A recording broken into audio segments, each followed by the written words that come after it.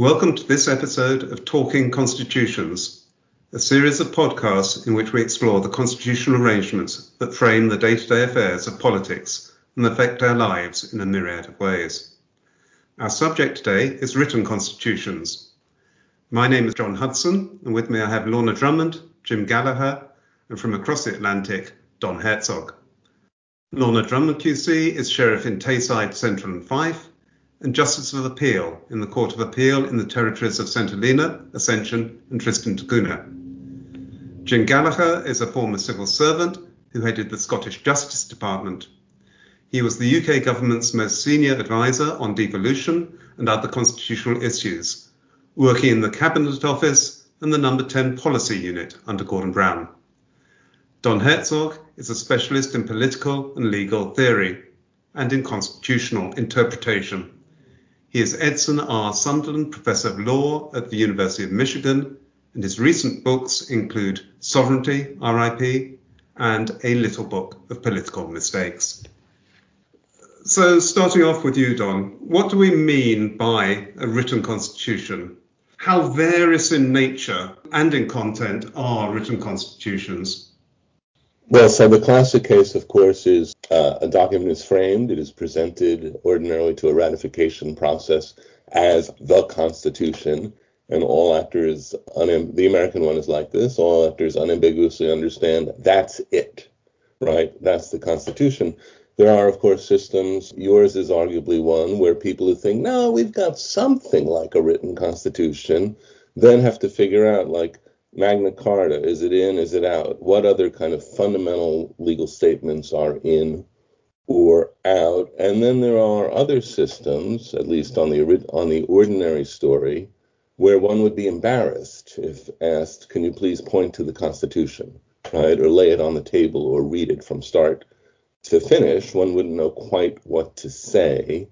It's not clear to me that there's a lot legally at stake in that, but I suppose that's the sort of thing one means. There's no dispute in the United States about the text of the Constitution. Every single competent actor reads it from start to finish exactly the same way. So in that sense, one might distinguish between a single composed constitution, a codified constitution, a partly written constitution, and a completely unwritten constitution. I should perhaps add there was once an actual debate in this country.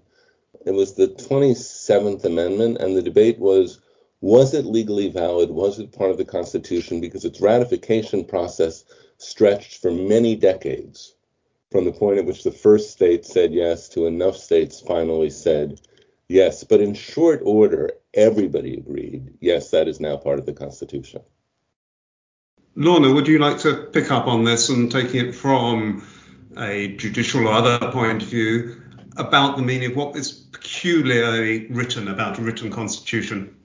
I think for a written constitution, people, certainly in the UK, would generally understand that would be some sort of document, a written material, which would set out fundamental principles or precedents or norms that somehow constitute how the country is governed.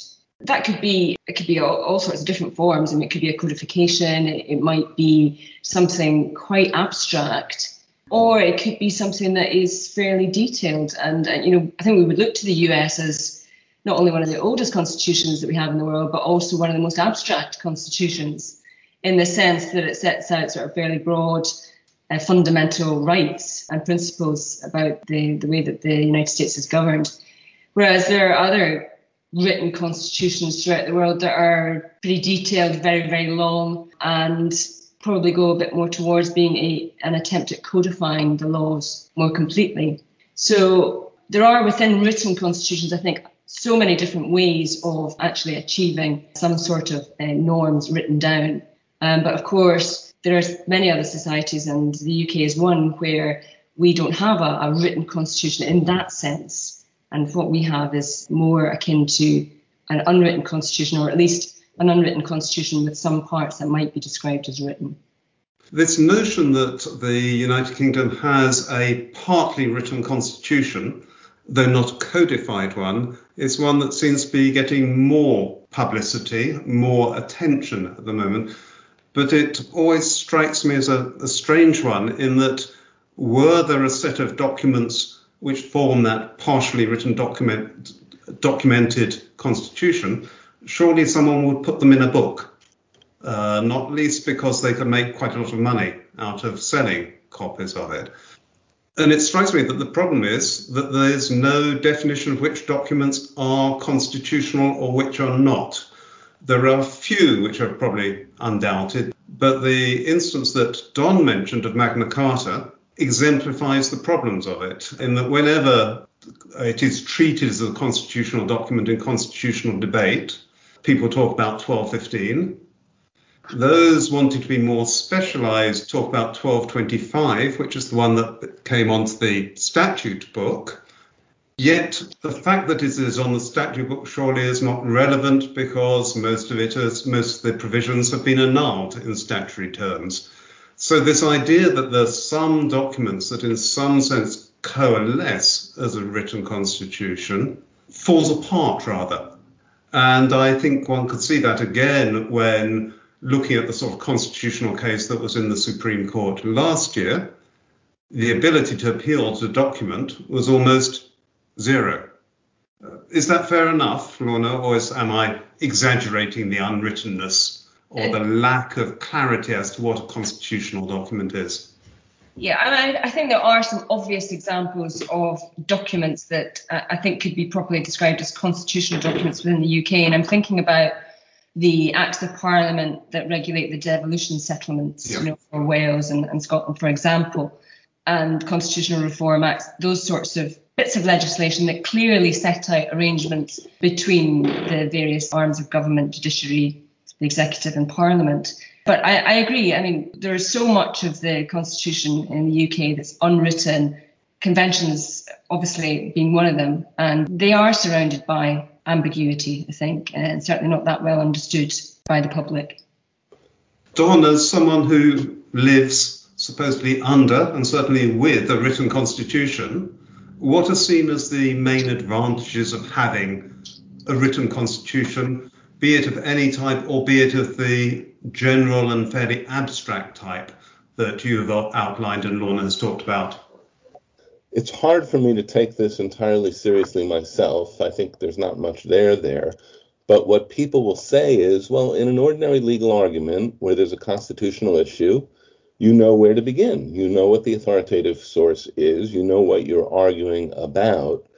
The worry is the Constitution is perfectly clear on some relatively trivial questions. For instance, how old do you need to be to run for president or to be seated as president of the United States? And the answer is 35 years old. And we don't bicker about that because that's what the Constitution says. And everybody says, fine. The Constitution also says Congress shall not abridge the freedom of speech. We can all agree that that text matters, but I am hard pressed to believe that that will settle anything. So, for instance, we now say that even though the text says Congress, the guarantee applies against the state governments. Why? Well, it was incorporated, we say, at the ratification of the 14th Amendment in the Due Process Clause. It took the court 6 decades, the Supreme Court, 6 decades to notice that that was the legal upshot of the 14th Amendment. And worse yet, if you ask, well, then why is the president bound by the First Amendment, which everybody thinks he is? There's no answer in the text of the Constitution. It's just a norm that we think he ought to be. So again, what people will say matters about having a written text is that it frames debate, it guides debate, it structures the debate. But in provision after provision, what we actually do with the written text is just spin out common law. And the precedents of the Supreme Court become much more important than anything in the text. So in a sense, what you're saying is that there may be a document, but it is in, I suppose, in an English common law context, like a statute of the late 13th century, where what really matters is the common law of applying it. And in your case, you're saying it's the common law of the United States, of the Supreme Court of the United States. Yes, that sounds exactly right to me. You mentioned in that, when you were talking then, that the provision had been incorporated. Could you explain what that means? Yeah, so the Bill of Rights, which I suppose is our focus, rattles off things ordinarily that Congress cannot do. So we have the federal government, the national government of the United States, and it imposes a bar on what Congress can legislate. That has nothing to do on its textual face with anything a state government might or might not be able to do. And so the question is, well, can a state pass a law abridging your freedom of speech?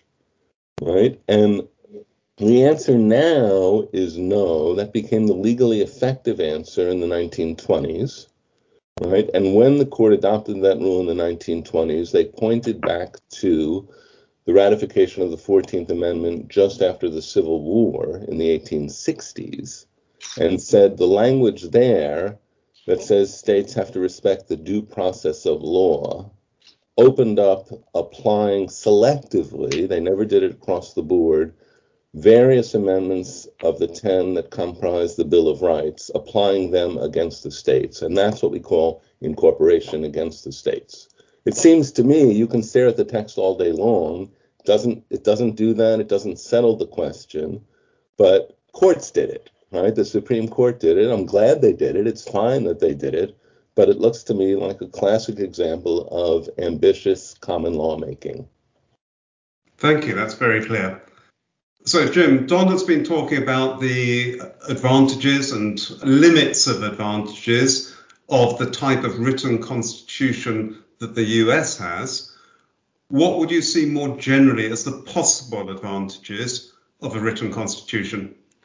The potential advantages of a fully written or codified constitution are, on the face of it, at least certainty, because you know where to go and you know what the text says.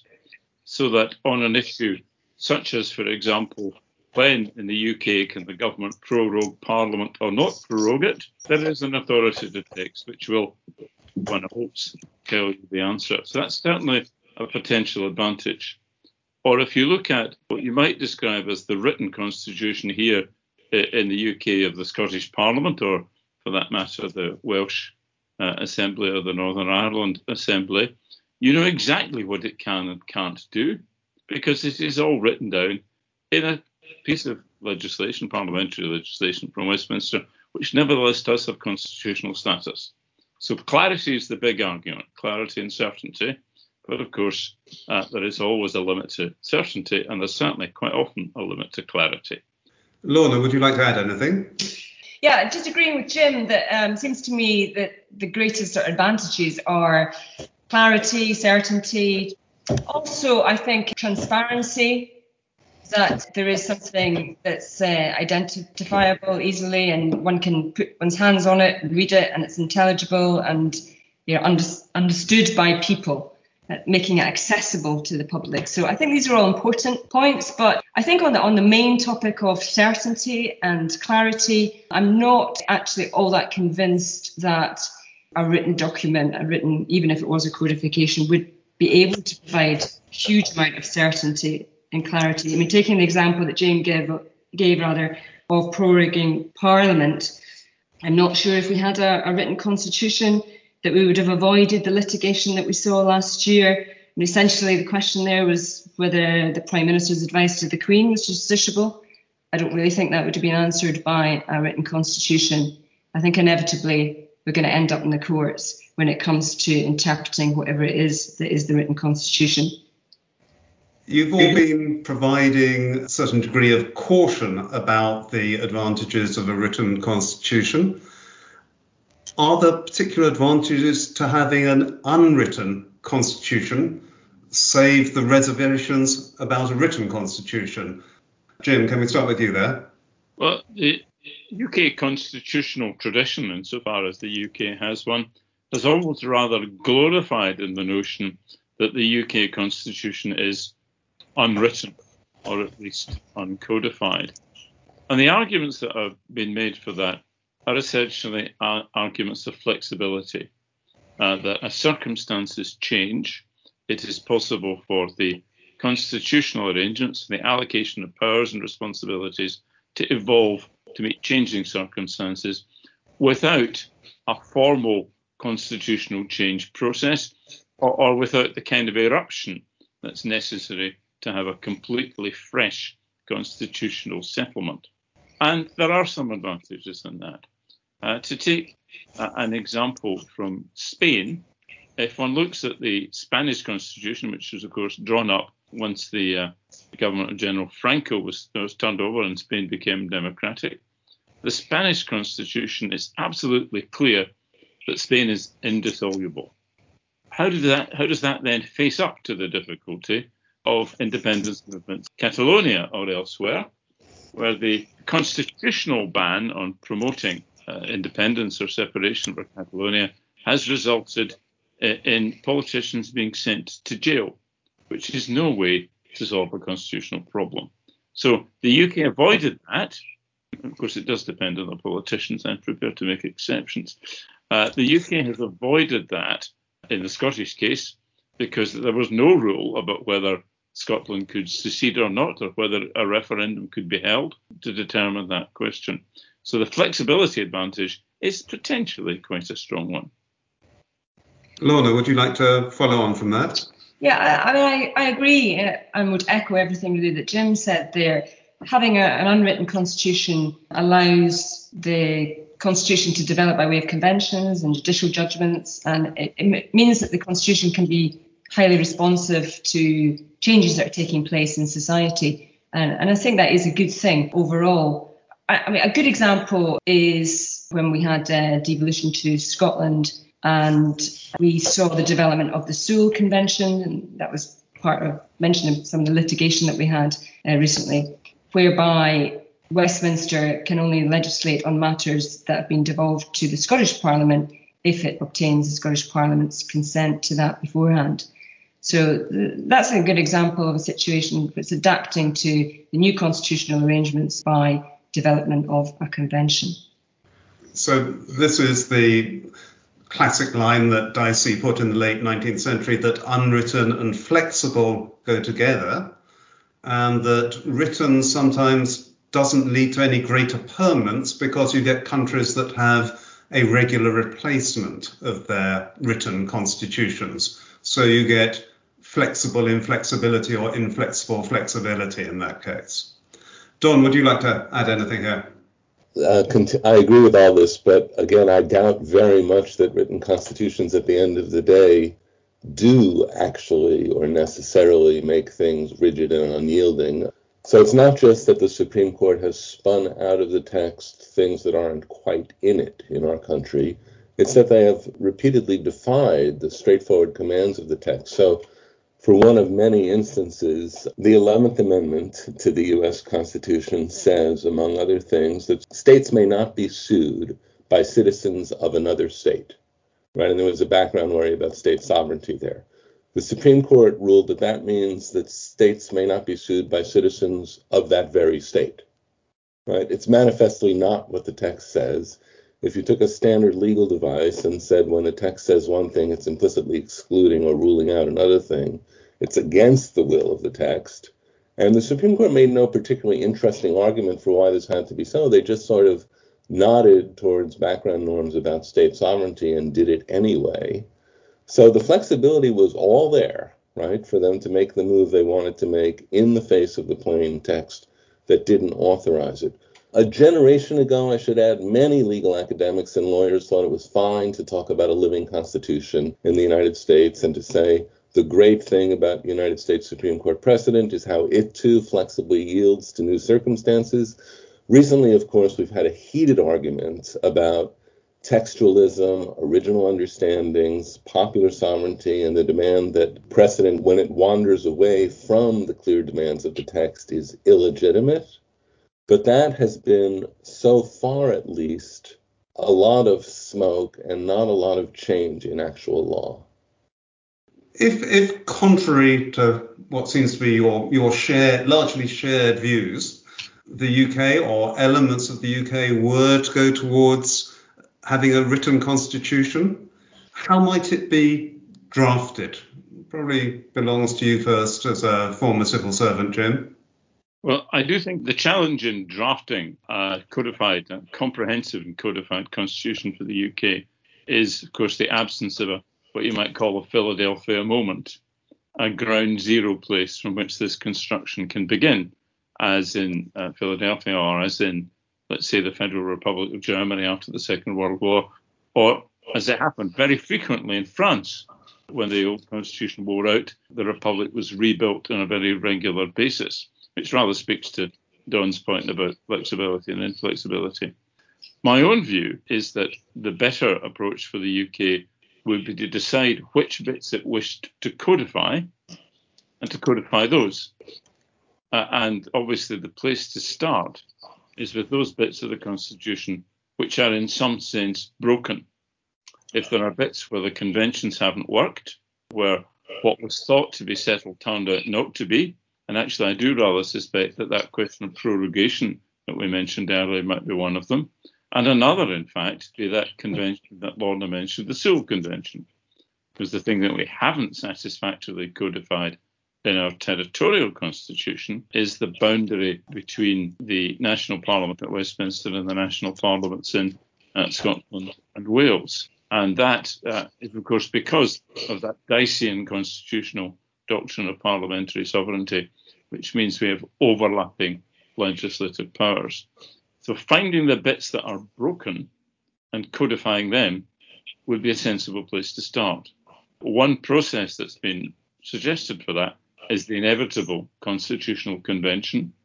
The challenge with that is that it is potentially so large that it never gets anywhere, and building a consensus around every element of the Constitution and starting afresh might be very challenging. So if a politician were to have asked me, and some did back in the day, what should we do about this? My advice was always, don't try and do it all, do it in bite-sized chunks. So in some ways that would follow the German example with other elements of law, where it's often said that German law is codified in the late 19th century, but it was actually only elements of it that are separately codified. Yes, there's a similar example in England, though less so in Scotland. England, for the English legal system for years, has been gradually codifying its criminal law, so that there is almost no English common law left. It's all written down, sometimes accurately, sometimes not, I guess, in statutes promoted by government, in the end of the day, often on the advice of the law commissioners. So gradual codification, building the plane as it's flying along, isn't an unmanageable approach by any means. Don, is there anything from the US experience, save the starting at ground zero, that the UK might usefully learn? Yes, I think it's not a legal point so much as a political point. There's a huge appeal for many Americans, and I suppose many people elsewhere, of democratic legitimacy, right? Like, why should judges get to make this stuff up and spin it out?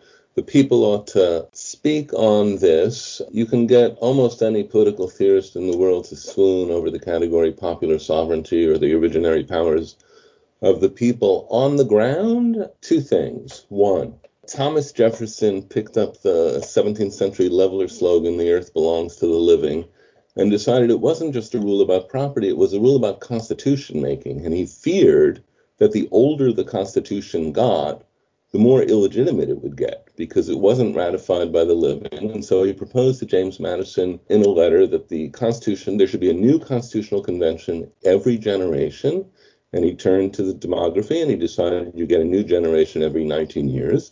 And Madison, true to form, wrote back and said politely, "Don't be an idiot," right? And then he talked about the special circumstances that enabled the Philadelphia Convention to do a halfway decent job, and frankly looked forward to the possibility that the Constitution would be surrounded in later generations by great ancestral reverence, which of course is not the principle of democratic legitimacy. The second point on this from the American experience is ratification in many states was controversial. In Pennsylvania itself, the people opposed to the Constitution believed that the supporters were just going to ram a vote through with not enough time for popular discussion and debate.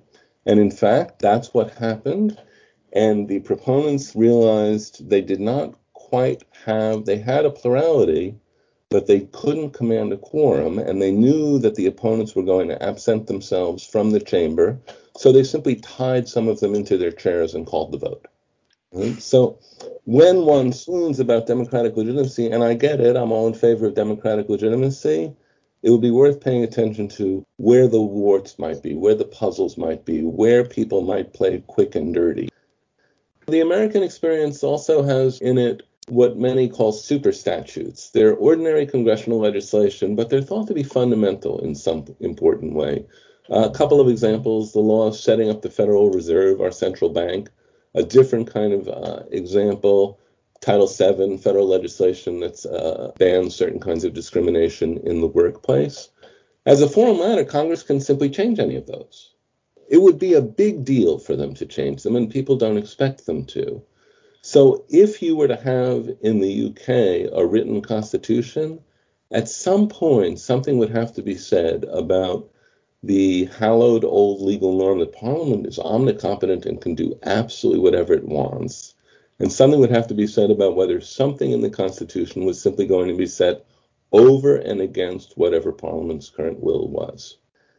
Lorna, thinking both about the drafting and the mechanisms of interpretation, am I right in assuming that this would would necessarily rely on lawyers and judges in terms of the drafting, and would increase the judicial role in the Constitution if one has a written Constitution?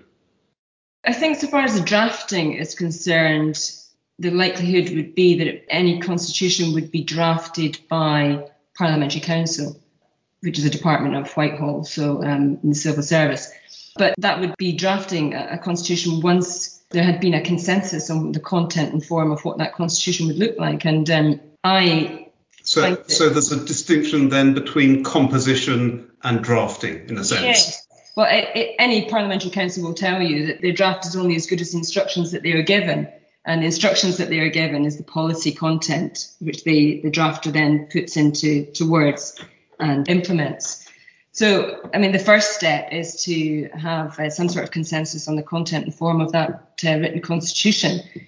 Of course, it could look all sorts of different ways. It might be, as Jim mentioned, that there's some attempt to look at the parts of the Constitution that are broken and trying to codify in some way conventions.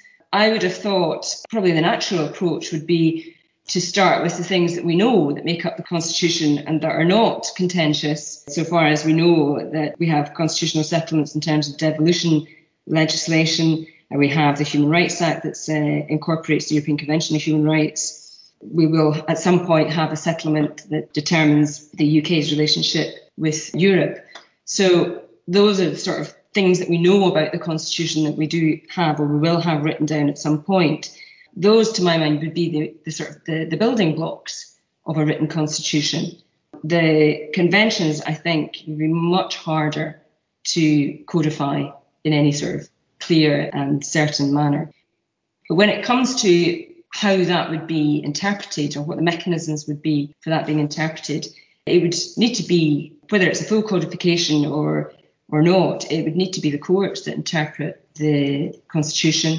And where it's the Constitution for the UK, it would have to be a UK court. So it would have to be the Supreme Court with ultimate authority on that. And of course, we have different legal jurisdictions within the UK. So we'd have to decide which courts within each separate legal jurisdiction had the authority to make any interpretation of the Constitution. And ultimately, it would have to be, I think, for the Supreme Court to have binding authority on that question. Jim, would you see, following from that were there a written constitution, or maybe even without a written constitution, there will be either necessity for a bigger constitutional role for the Supreme Court, or a separation of the Constitutional Court from the Supreme Court with some of its current functions? No, I don't think so. I don't wholly agree with Lorna here. I think the fact of the matter is that much of the UK Constitution is written down in statute. And I think here particularly of the devolution settlements, but those other areas of legislation which are constitutional in tone that Lorna mentioned, such as the ECHR and whatever replaces our European relationship, are to be found in Westminster statutes, straightforward common acts of Parliament. And the courts understand very well that when they interpret those, they are interpreting constitutional legislation. Now, they don't wear a different hat and they don't apply different standards of construction, but they nevertheless have actually dealt really quite successfully, in my view, the Supreme Court, with the understanding of constitutional relationships. So there was a case in the Supreme Court in the UK about whether the powers of the Scottish Parliament were limited by standard administrative law procedures in the same way as the powers of a minister or the powers of a local authority. And a very subtle judgment of the Supreme Court, principally drafted by the present head of the Supreme Court, Lord Reid, indicated a sophisticated and much more sophisticated than other people's constitutional understanding of the nature of in this case, the Scottish Parliament. So my own view is that as more stuff gets codified in the way devolution has been codified, the Supreme Court will fill that space really quite well. And I would not wish to separate that from their day job, because it is the same kind of job, and they are the people to do it, in my view.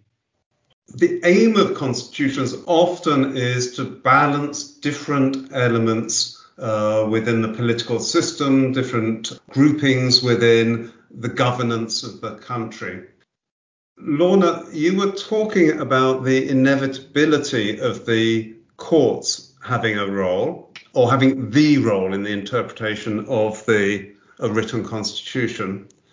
Yet surely within a written constitution, it is likely that there will be some definition of the role of the courts. The absence, for example, of a firm definition of the role of the Supreme Court has created problems within the US Constitution. So how can one get round the difficulty of a written constitution that either lacks definition of the courts or gives definition of the courts, but has to be defined and interpreted by the courts? I think with a written constitution, there would be, or one way of doing it certainly would be to have fundamental principles in there. For example, the sovereignty of Parliament, which no court could override. Every court would have to be guided by. And, the Constitution itself could, of course, define the role of the courts in interpreting the Constitution, or, on the basis of which it could make decisions. So I'm thinking, for example, one way at the moment that the courts obviously scrutinise the decisions that are made by the government and Parliament is by judicial review. And it might be that a written constitution sought to codify the grounds of judicial review, so put limits on the courts as to how far they could go in overriding decisions that are made by government and Parliament. So, for example, it might say that on judicial review, a court could not, for example, strike down an act of Parliament, or it might say that it couldn't override or quash a government decision on grounds of it being disproportionate alone. So I think there is a possibility that a written constitution could itself limit the role of the courts. Jim, if there's to be a written constitution, presumably it would have to go through Parliament, and presumably the one parliamentary doctrine that every parliamentarian knows of is that Parliament is sovereign within the UK Constitution. And if that is true, does it not destroy the validity of any written constitution that might be created? Well, this is the classic logical puzzle of any kind of constitution, seeing it as an element of a legal system which also creates the legal system. It's the kind of Gödel's paradox, things cannot create themselves. Constitutions are in the end political documents which set out in legal form the allocation of powers and responsibilities and the constraints and the processes by which power is exercised. The Constitution doesn't justify itself. It has to be a ground norm that justifies it, something that legitimates it and creates it. And at one extreme, if you like, you have the creation moment, as in the US Constitution. At the other extreme, you have the UK approach, which rather self-satisfiedly says, well, we've managed to evolve carefully to a situation of some perfection, and restarting would be not only unwise but impossible because of the doctrine of the sovereignty of Parliament, which is clearly nonsense. It is not impossible to restart. It may be unwise. What it is possible to do is to keep maintaining the constitutional system we've got, to get that balance between inflexibility of text written some hundreds of years before and regarded as somehow sacred, and the complete flexibility which allows someone like Boris Johnson to think that he can make up the Constitution in one afternoon, because he interprets the sovereignty of Parliament really to be the sovereignty of the government, an error which many ministers make. My own view is that there's somewhere on the spectrum that every constitutional system has to rest. Our problem is extreme flexibility, and that may be our problem, but extreme inflexibility is also a problem as well. As Don was saying, the conversation between Jefferson and Madison about rewriting the US Constitution every 19 years, at the other extreme becomes a US today in which the possibility of any constitutional amendment is frankly inconceivable. Now, I think we have gone too far in the flexible area. I think we should codify in formal written form, which has to be an act of Parliament, where we have no other formal written form, those aspects of our Constitution or our constitutional arrangement should have turned out to be problematic. And in future, some others will turn out to be problematic too, and they might be sorted out in the same way. One example, and I can think of, to be fair, only one recent example, which is a very obscure one, which is the power of Parliament to overturn treaties, the so-called Ponsonby Rule, which was codified in statute about 20 years ago. That's suddenly very important today, and it's just as well we did it then, and we're not doing that one on the hoof as well. Don, we're thinking often of the courts as a way of enforcing a constitution, in a way of depoliticising or removing party political concerns and manoeuvring from political affairs and constitutional affairs. But does the US experience suggest a written constitution leads to an inevitable politicisation of at least some of the judicial arm? Inevitable, I don't know. Quite familiar and in some rough and ready way to be expected, sure. So, of course, we have bloodbaths. We're having another one right now about who gets on the court and who does not get on the court. And one can be polite and talk about, the person's views about the proper approach to constitutional interpretation.